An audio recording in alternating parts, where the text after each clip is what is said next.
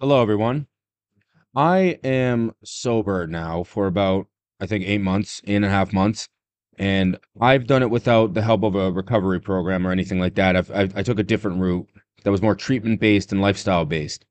And one thing that I've heard referenced from people who are in Alcoholics Anonymous, at least I believe this is the case, is the idea of resentment and basically how it holds you down and puts you in a place where you might be more prone to relapsing or even just finding yourself in a dysregulated state that could lead to a potential relapse or just feeling so bad in general, because that's a lot of times what leads to the problems that alcoholics have.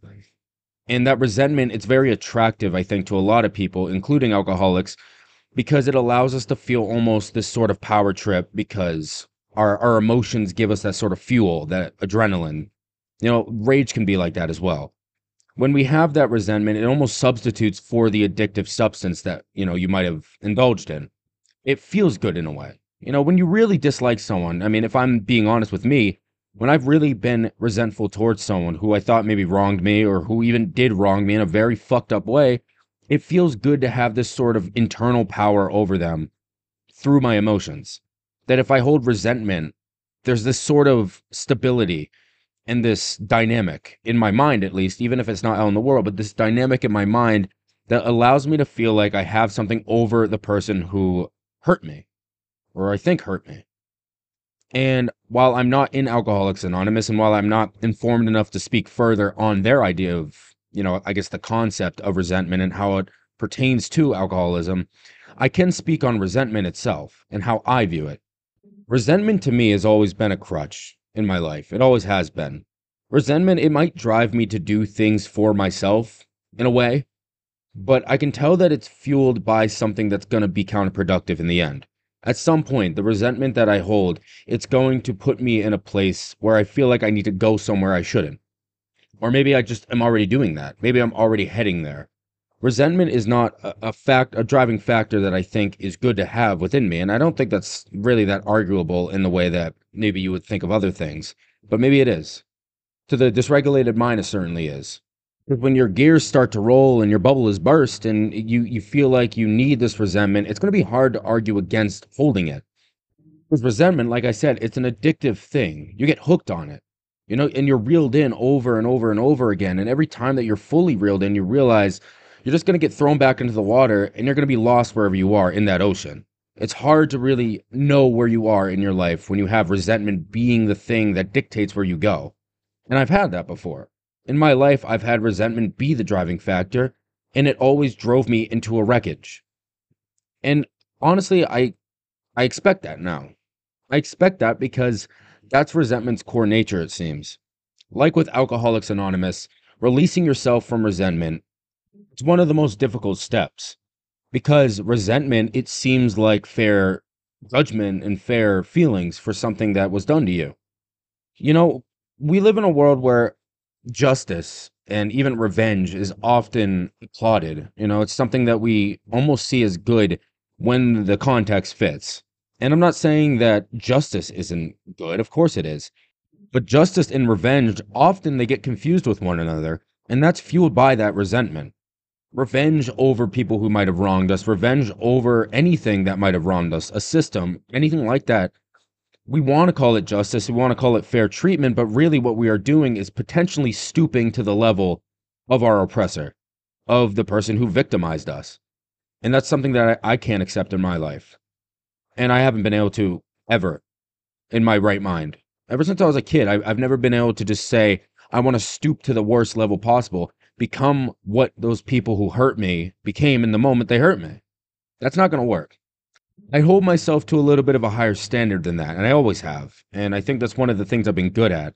I've always just been good at that type of thing. Like, I never want to go with a pitchfork and torch and go and burn down a whole city because some people in that city broke a window of my house.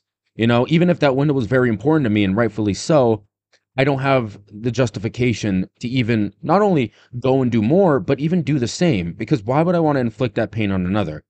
And that's a theme throughout this whole society right now that I think is hard to understand for everyone, including myself sometimes.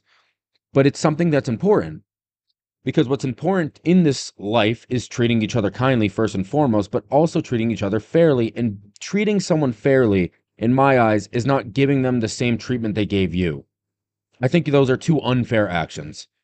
Because fairness to me, it's not just based in the subjective nature of what happened, that's a part of it, but it's also based in this objective truth of the matter that all people deserve to be treated with kindness and respect when it's possible, which means that you have to look at all angles when you can. Even when you're dysregulated, it's hard to do it. But if you can look at all angles and try to understand their perspective, like you want them to understand yours, maybe you can find some way to let go of the resentment that would cause the action that would make you stoop to their level. Maybe you can find basically just this resentment that you can hold on to for now because it's natural, to be a natural person who holds hatred and resentment for reasons that make sense, but to cast aside the little piece of it that might make you go and burn down that city. Because there are a lot of good people that could be in that city. You don't want to see them burn like, my body. You don't want to see that because that's fucked. That's not going to feel good. You don't want to regret your actions. What you want to see is those people, I guess, symbolically being the good parts of that person. You want to see them flourish. You do. Even if they don't deserve it in your mind, you want to see the good parts of that person flourish so that they don't harm another person or they don't harm you again. And basically all of this stuff about resentment, everything that I've spoken of here, it pertains to the topic that I want to speak of today. This is a very long intro, but I think it's important. The topic, it involves familial relationships, primarily caregivers, I guess, if you're speaking from my perspective, being a young adult who still lives with their parents.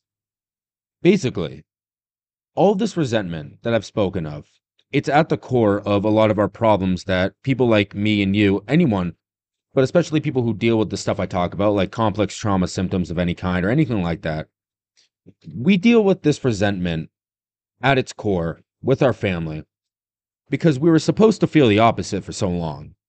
We're supposed to feel a great love for our family. We're supposed to have our feelings be validated, supported, and receive affection when it's due, and receive discipline when we need that. And often with us who deal with any sort of problem with our relationships with our mom or our dad or even our brothers and sisters or anything like that, we didn't get the thing that we needed in some way. And this is not to say that we should blame those people, and that's why I talk about this today. What it is to say is that that develops a feeling, painful feeling, a really fucking painful feeling of resentment towards the people who are supposed to love you the most and who you are supposed to love the most. That's core in our nature, our biology even. We're not supposed to feel that way. What we're supposed to feel is security and safety and everything that comes with it at all times when it's at least when it makes sense. When there's not an external force coming in to ruin that, to hurt us, to do anything to disrupt our relationship with our family, we're supposed to feel like we're stable and secure with those people and they us. They are supposed to feel that way around us. But for whatever reason, whether you figured it out or not, or have at least an idea of it, we don't feel that way. We don't. As kids, we might have isolated. We might have been neglected. We might have just ended up being alone, separated even. And maybe we harmed and maybe we got harmed. But at the end of the day, with our feelings now, we feel like our relationship with our family is not where it should be. And that hurts. So if I'm to give an instance from my own life, I spent all of my childhood up until about, let's say, freshman year of high school, alone in my room, playing video games, basically, and watching videos and TV for my whole life. I hated going out. I hated going to see people. I hated being around my family. I felt scared around my family. Not scared that they were going to hurt me, but scared that I wasn't going to be what I wanted to be, scared that I was going to feel uncomfortable, scared that I was just going to be there to just be there and not really be there at all, to not be present. I felt that way. And at the end of the day, I felt that way for whatever reasons. And I know those reasons. I know, or at least I have an idea of them. I've done the work to figure them out long ago. But I still nowadays struggle with being that outcast from my family in more ways than one, feeling that way.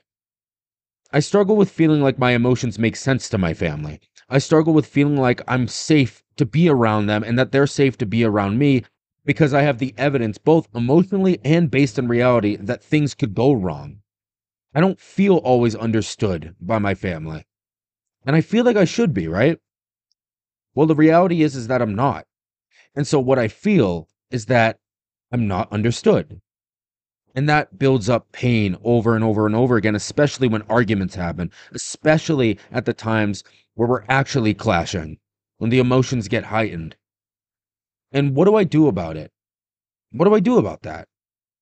It's a hard question because it so heavily depends on when it's being asked.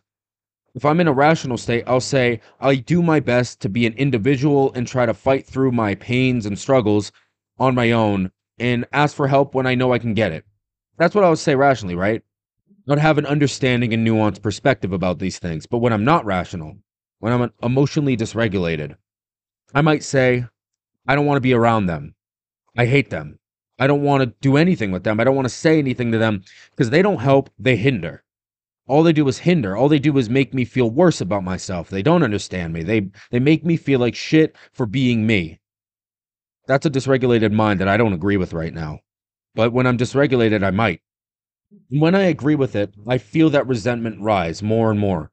Because over all of these years, since I was a child, I felt this before. I felt it before, and unfortunately, I never got what I needed from whoever, including myself, to help with it.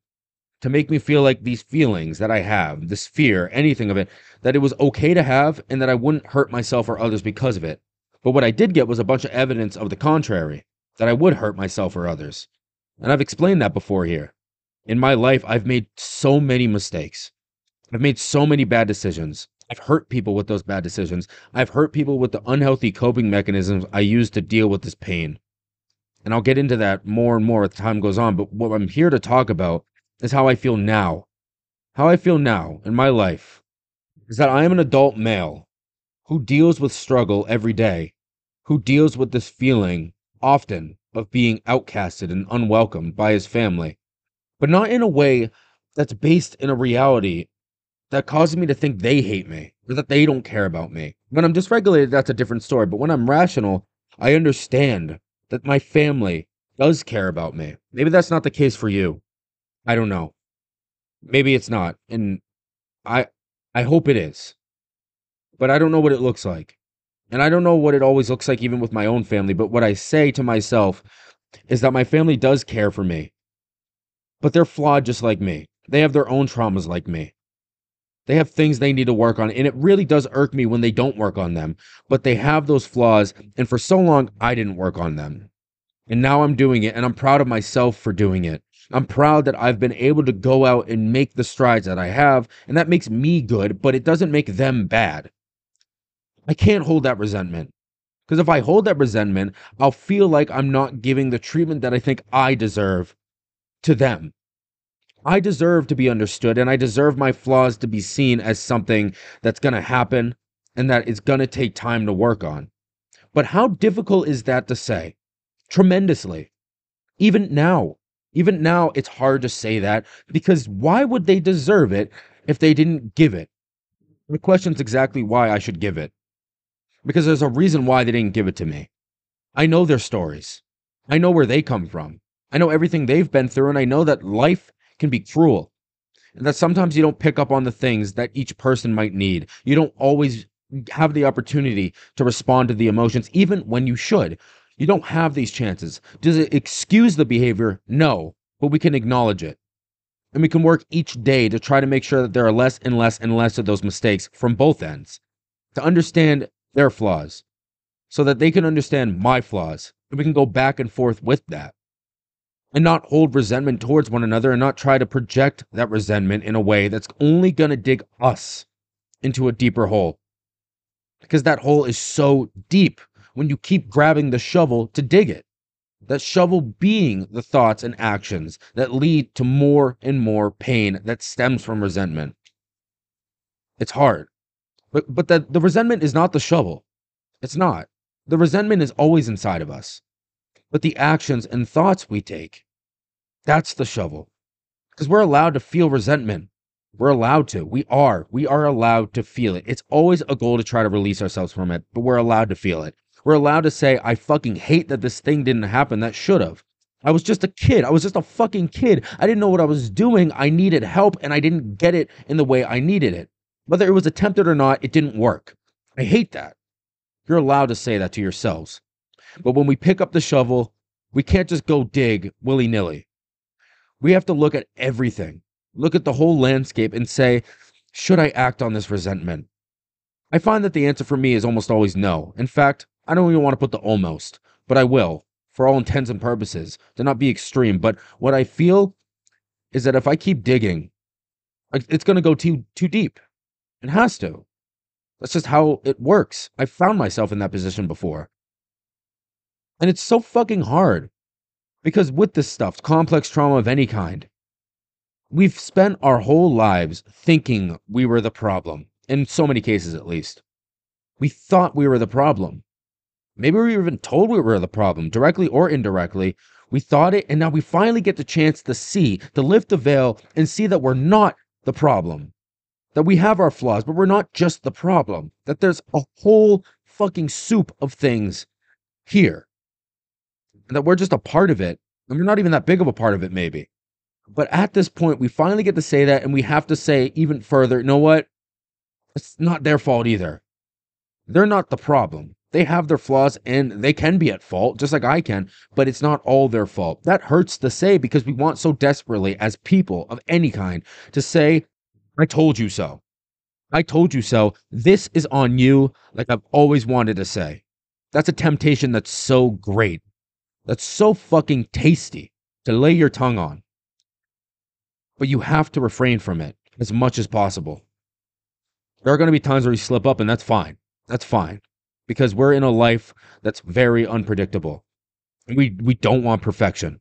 That's the last thing we want. We don't want perfection at all. We don't want to try to hold ourselves to a standard that's even higher than the one we had before. We don't want to be moral perfectionists. We don't want to be anything greater than what we should be. But fucking Christ, to walk that thin line, we have to try. We have to try. Hold what hurts inside unless we have a healthy place to let it out.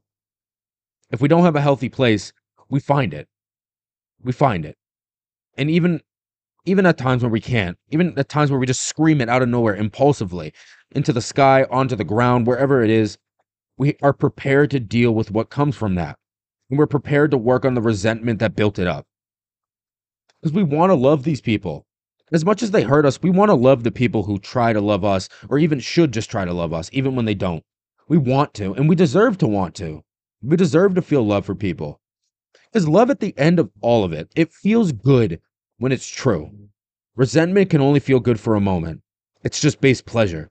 But love is at your core something that feels good, blissful. It feels like something that you should strive to obtain.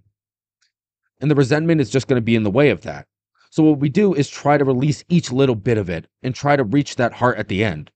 That's a year-long process. That's a multi-year-long process. That's a lifelong process.